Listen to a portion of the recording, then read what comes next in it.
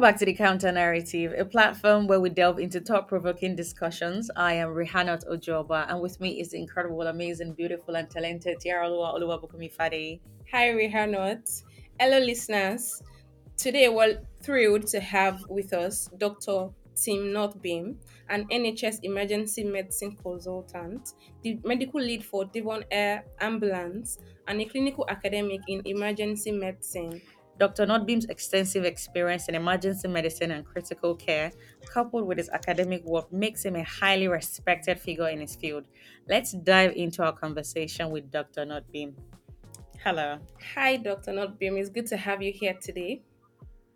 Hello, good morning. Many thanks for having me on the podcast. Good morning. Could you debunk two myths about women's healthcare that is not backed by science? I think the two myths which are worth talking about today are one, are women the weaker sex, and two, that healthcare is equitably distributed. So science shows us that women are not the weaker sex. They do much better from birth up until old age, whether it be response to disease or infection, whether it be traumatic instances, whether it be preterm babies. Women seem to do better, and they seem better genetically prepared to deal with what life throws at us. The second point was around equitable healthcare. So I think we imagine that healthcare is distributed equitably between males and females, and that the healthcare system is tuned to both males and females. And whenever we study this, whenever we look at it, we realise that this isn't the case. And whether it be due to biological factors or gender-related factors, or often the healthcare system's response to such factors, women tend to have not equitable access to healthcare. For example, pain medications, chest compressions in CPR, or access to medicines such as tranexamic acid when they're bleeding. Thank you for your answer. I think calling the women the weaker sex, women bring life into this world. So imagine calling a woman who goes through pregnancy, labor, delivery, postpartum the weaker Even sex. menstruation. Exactly. Imagine calling someone like that goes through all of that the weaker sex. I don't think that word should exist anywhere in the world. That's ridiculous, In your clinical investigation about tranexamic acid major trauma, it was found that women are less likely to receive TXA than men. What, in your opinion, causes this disparity? In this study, we looked at major trauma patients in the United Kingdom, so people who had major injuries. And one of the things that we like to do if someone's got a major injury is give them this medicine, tranexamic acid, and it helps stop bleeding. And we know from big studies that we've carried out throughout the world that it helps reduce the chances of you dying if you've had an injury. We looked at the Trauma Audit Research Network, which is a big database in the UK, which captures outcomes from all trauma patients. And we looked at the difference between men and women. And we were shocked by what we found. So we found that women were half as likely than men to receive this life-saving treatment. It's important the study just kind of shows this relationship, and it breaks it down, and we can see the relationship, whether it be a car accident or whether it be a high level fall or whether it be a stabbing incident, what that difference is between men and women. And women are always coming off worse in terms of access to this medicine. I think some of it is due to how we're taught in medical school and the stereotypes of what normal trauma is. So many of the ways that we're taught and many of the manuals that we have access to use males as an example. So if you attend a trauma course or if you have a look in your manual, it's often a young man that's been injured. And as such, I think our healthcare systems and how we are, kind of our approach is tuned towards looking for trauma in that age group. Many of the studies that have been conducted have disproportionate males in them.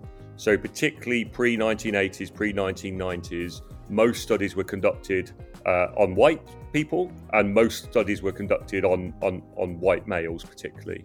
So a lot of our learning from healthcare is tuned towards males and towards the white male group particularly. Obviously, there's been lots of work by groups like Gendro to help surface this and also address this moving forwards. And things are, they're not perfect, but they are much better now than they used to be. So I think there's lots and lots of factors. So there is what is considered normal trauma, how we train and educate our trauma professionals. The mechanism of injuries that women suffer are slightly different from the mechanisms injuries of men. That creates these biases. I think it's also important, there's a lot of unknowns out there. So we do need to investigate it further and see perhaps is there an issue with the gender of the caregiver compared to the gender of the care receiver. So much more work needs to be done, but it's a complex area that our finding is shocking and worthy of further investigation.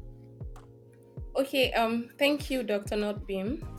So recently I read a the tweet. dentist. She went to And the remove. person was like, she went I to- think a problematic tooth, and her husband did the same thing in the same hospital, but then she was given a lighter painkiller than her husband was.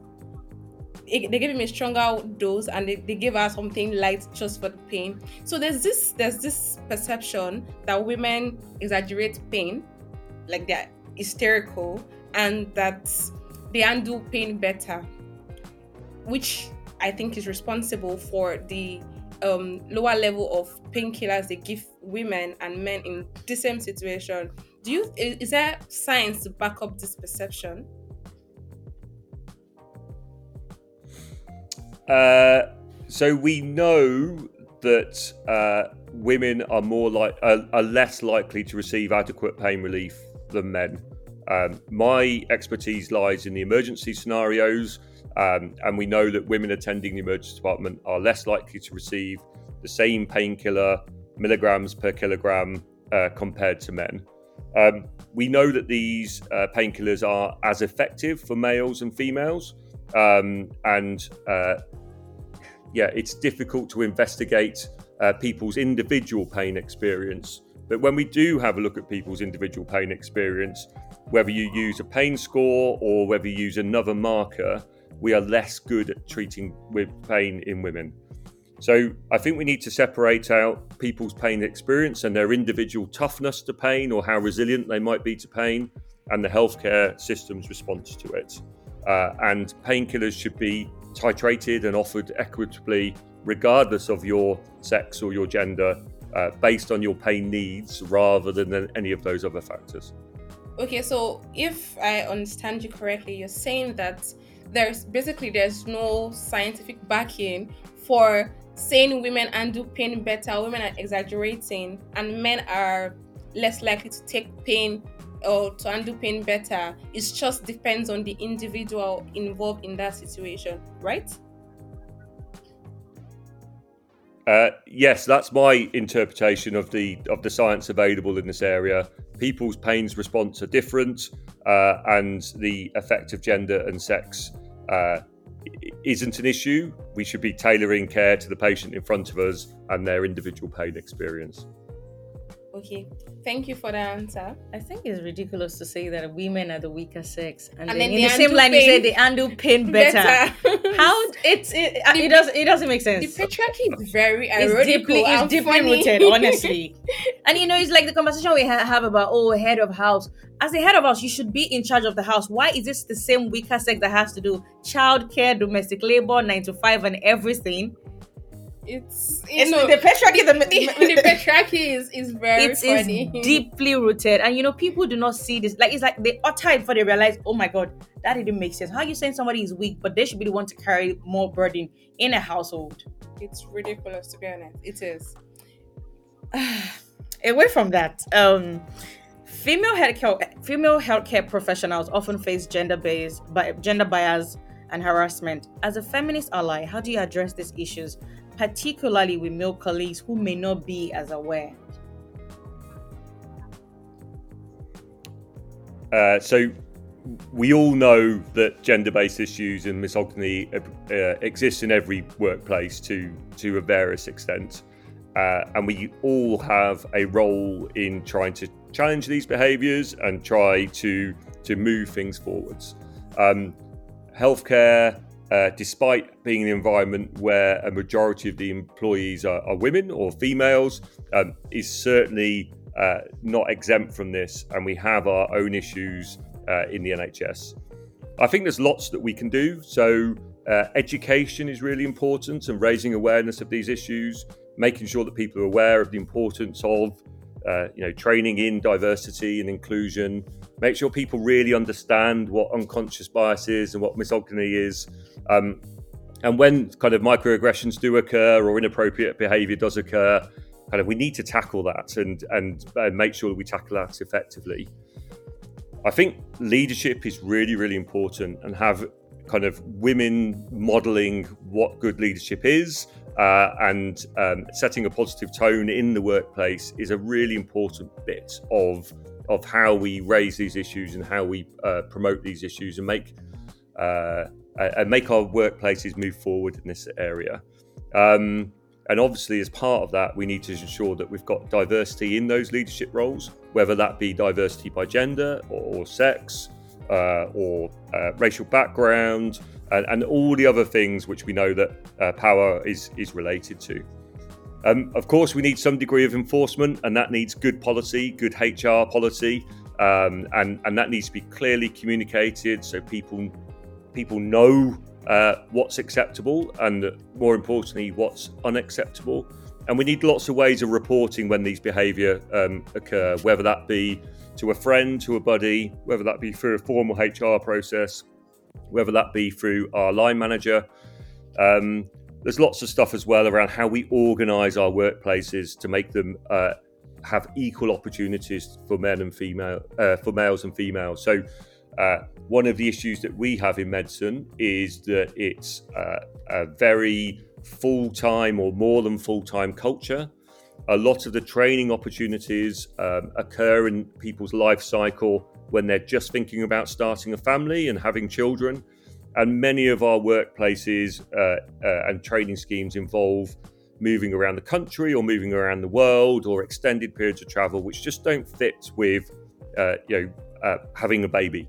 And actually how we kind of promote work-life balance, how we create equal opportunities, and how we kind of build these into how we advertise our jobs, how the jobs are related in terms of travel, time, and all those other things, which actually make them genuinely equal opportunities to males and females.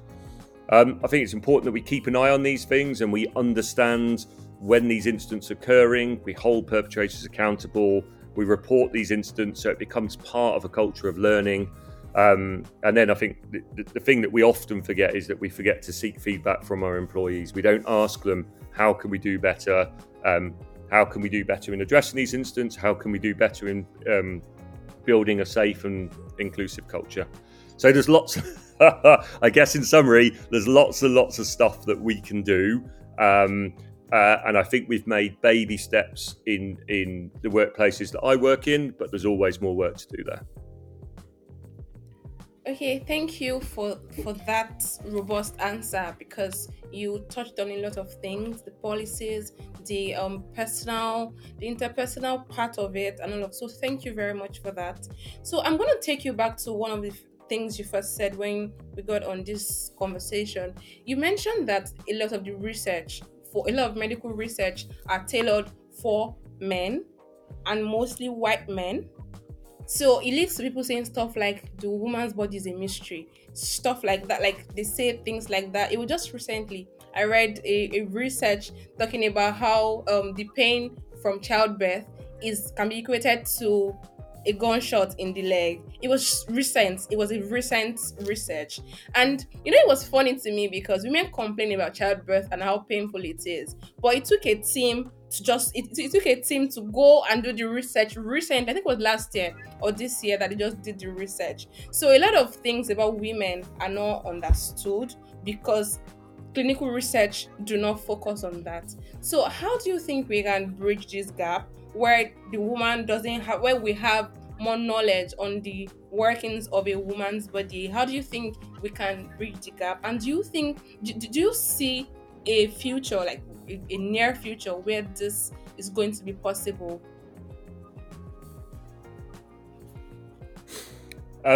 So there's lots of aspects to that question, and many of the answers, I guess, are similar to the answers around how we tackle misogyny in the workplace. Because this isn't about workplace misogyny, it's about research misogyny, and how we tackle that is probably in similar ways. And I've seen some excellent work done by groups like the Lancet and Gendro around tackling some of these issues. So we need to put women's health on the agenda. We need to ensure that when we publish studies, that we publish the outcomes for men and we publish the outcomes for women. Funders of studies need to ensure that if it is, that there's equitable funding for conditions which affect men, like prostate cancer, and issues which affect women, which you've kind of, whether it be childbirth experience or whether it be many of the other potential health issues. I do see real steps moving forwards, and many of the major health journals now have a gender inclusive policy. They have policies around what work they publish. They ensure that women's health is equitably represented, and it's the same for the funders, and it's the same for the universities.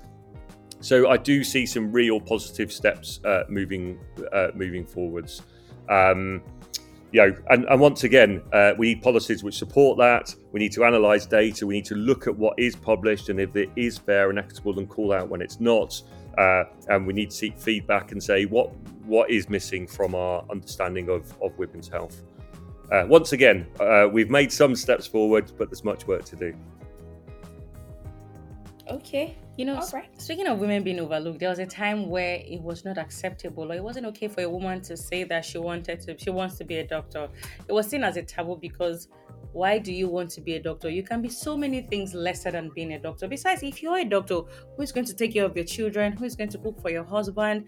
We still have these conversations. You hear people in conversations, they'll say that, so you want to be a doctor, who is going to care for the home? And it makes women not even want to practice medicine because they are we're not seen as people that should achieve the status of caring for other people by being doctors, because someone has to stay home to watch the children, or something as simple as cooking. And it's so funny because the woman is a caregiver in the house. Yes. And being a doctor is more about giving care. Yes. So it makes no sense to say that women can't be doctors, but they can give care in the house. So it's like women it's the same thing with cooking.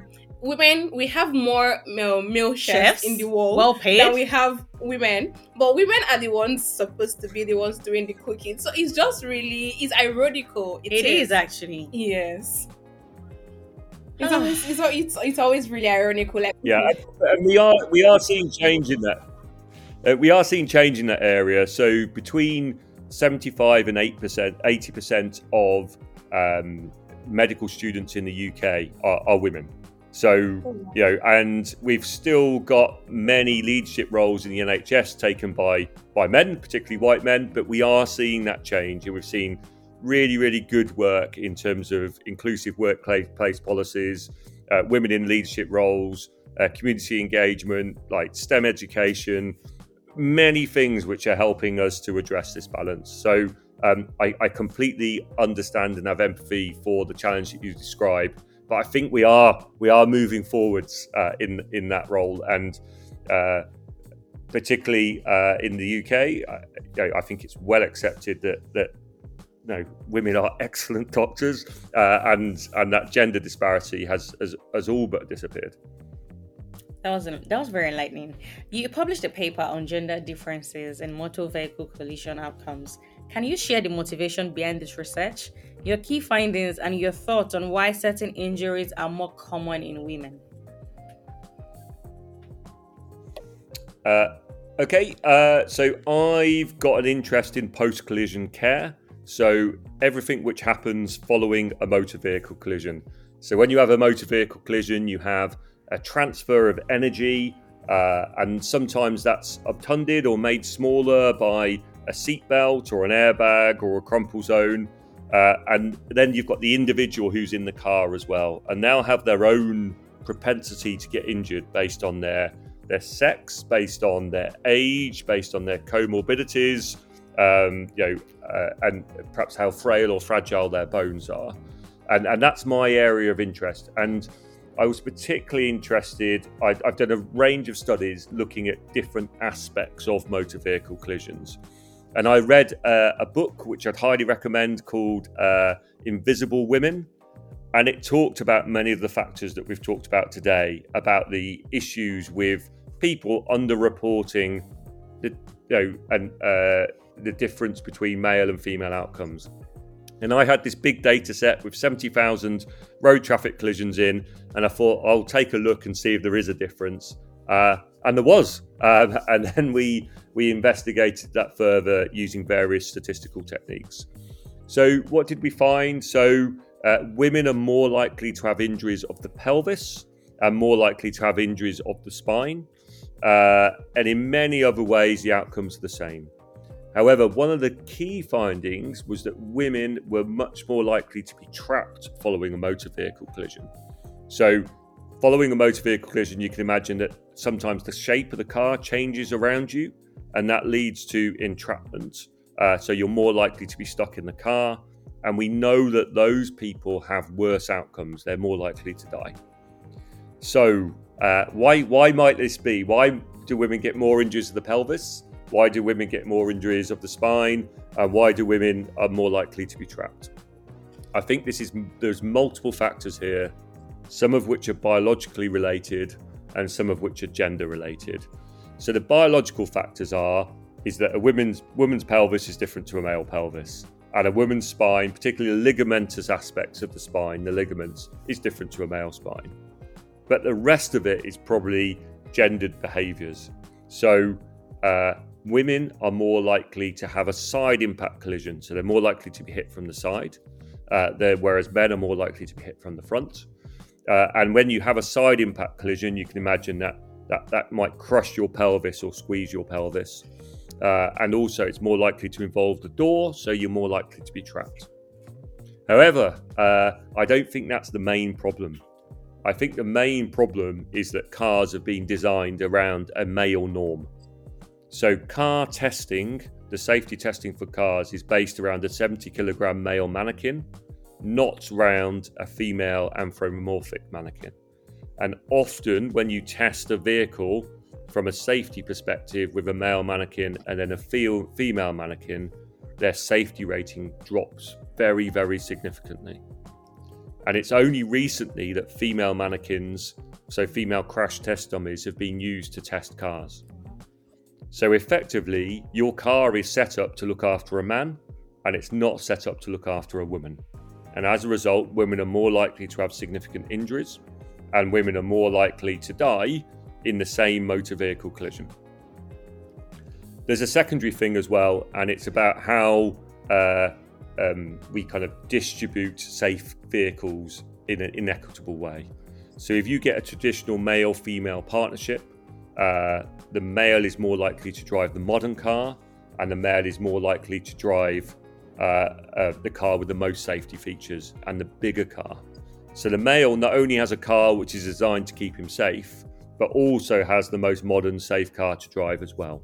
Whereas the female tends to get the older, less safe vehicle, and none of these cars have been designed around protecting females.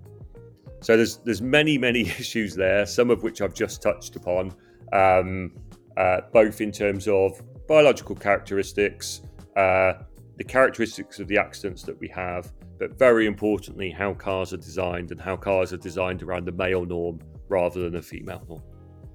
Oh wow.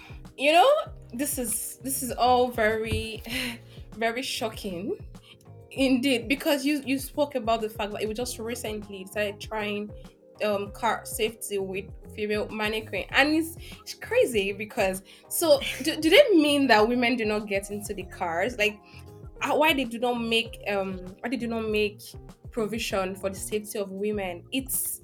I don't know, it's shocking to me. Like, why would they do that?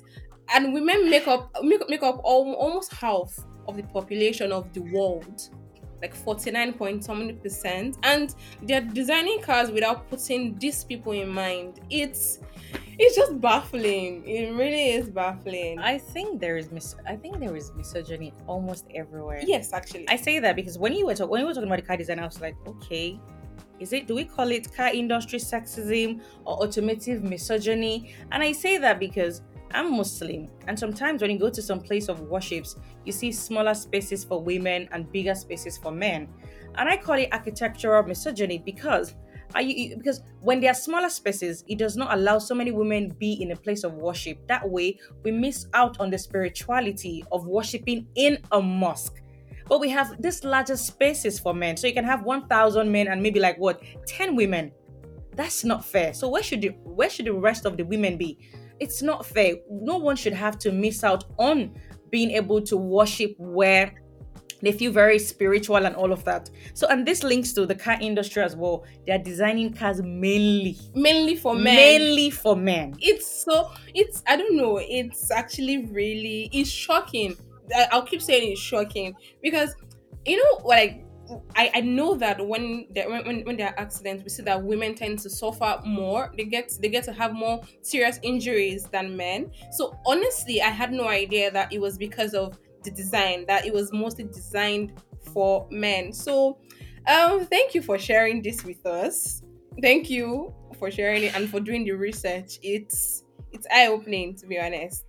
It's funny because my next question had to do with medical misogyny, and I mean, we're short of words because you experience medical misogyny all the time. So, what advice would you give? What advice would you give in navigating this challenging situation in the medical field?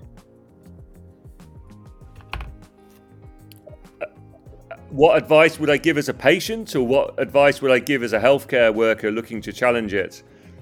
Well, both. Both. Okay. I think we've discussed some of the how do you challenge misogyny in your workplace. We've talked about leadership role models. We've talked about policies and procedures. We've talked about supportive cultures. We've talked about calling it out when it occurs. We've talked about the importance of education and kind of dealing with everything from microaggressions all the way through to HR type issues as well.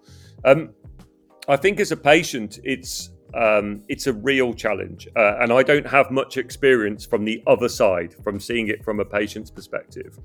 But I think we all need to be aware of these issues and try to educate ourselves around these issues. And then when we see them, we need to feel empowered to challenge them. And I know that's incredibly difficult, particularly with often this power gradient between a clinical health provider, be it a nurse or a doctor, and you as a patient. But often, once these issues are raised and once a healthy, kind of balanced, psychologically safe discussion occurs, then a way forward can be found. But there is something around education. There is something around accepting that we've got a problem, and there is something around empowering our patients to ask.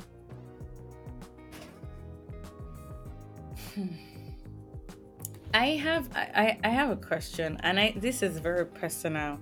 This is very personal. We cannot talk about trauma, collision, accidents without talking about pregnant women. And in conversations with our peers, when we have this conversation, because it's easy to say, "Oh, this will never happen to me, God forbid." But what if these things happen? And I hear answers, and I'd like to ask you personally. I know you see lots of pregnant women would have been brought to the emergency. And you know that conversation around mother or unborn baby. We hear so many people amongst us fight so strongly, and they say that they would rather save their unborn baby over their wives. And because we're women, we have conversations like, again, you probably marry. If you marry for companionship, it means that you want to have your partner for the rest of your life, or to do your part, or whatever does your part. You can have another baby.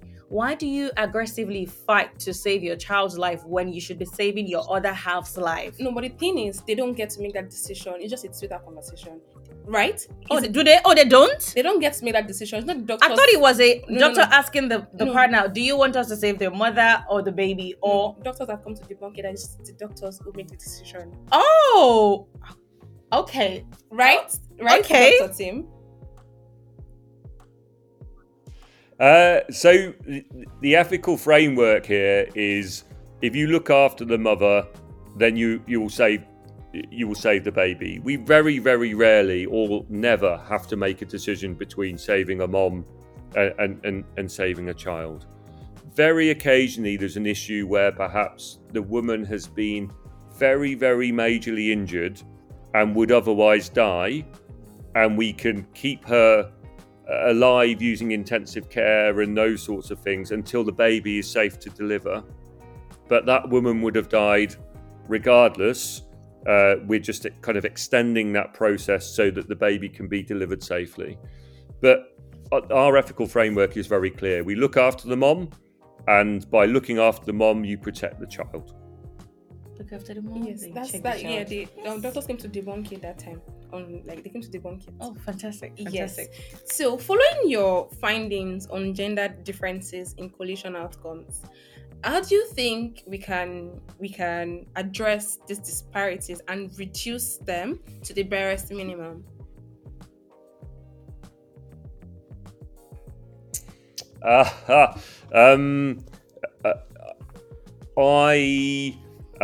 So in more recent years, we have seen cars which have been equitably tested for males and for females, and are safe both for males and for females. Ideally, we would use the purchasing power of the market to invest in those vehicles, and people to realise, and those who manufacture cars realise how important it is to the population. So I know that some really good work happened in other areas of the world where they've enabled, they've educated car purchasers around what is important when choosing a car, and as a result have encouraged manufacturers to make safety systems more universally available and also at a lower price. Because often, particularly for certain markets, manufacturers are producing the cheapest car possible rather than the best car possible. And it's only by consumer pressure that we can make these things change. Of course, there is a role for legislation, and it'd be fantastic if the United Nations and other groups which set car manufacturer standards made sure that cars were tested equitably, and tested equitably for all markets, not just the premium market or for the higher income country market. All right. Thank you for this conversation. We've been able to shed light on a couple of structural misogyny and also find ways to address it. So, what final words would you leave with our listeners before we let you go?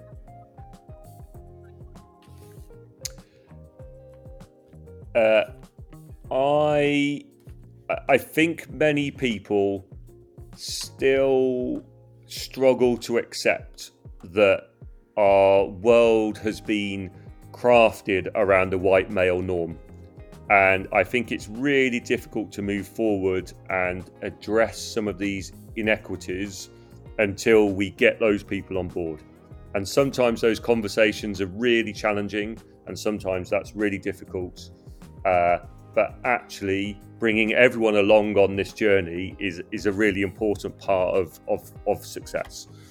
So for those of you promoting this work like yourselves, thank you. I think we're making small steps in the right direction, but I'd encourage your listeners to continue challenging it where they see it, but also trying to bring people along on the journey with them so they can understand some of these issues, whether it be for education or whether it be through modelling of great behaviours.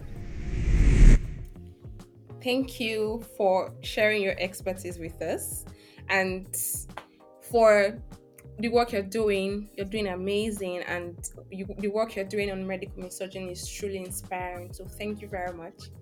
Thank you to our listeners. We hope that this episode has shed light on important aspects of women's healthcare and the challenges within the medical profession. Remember to subscribe to the Counter Narrative podcast for more enlightening discussions.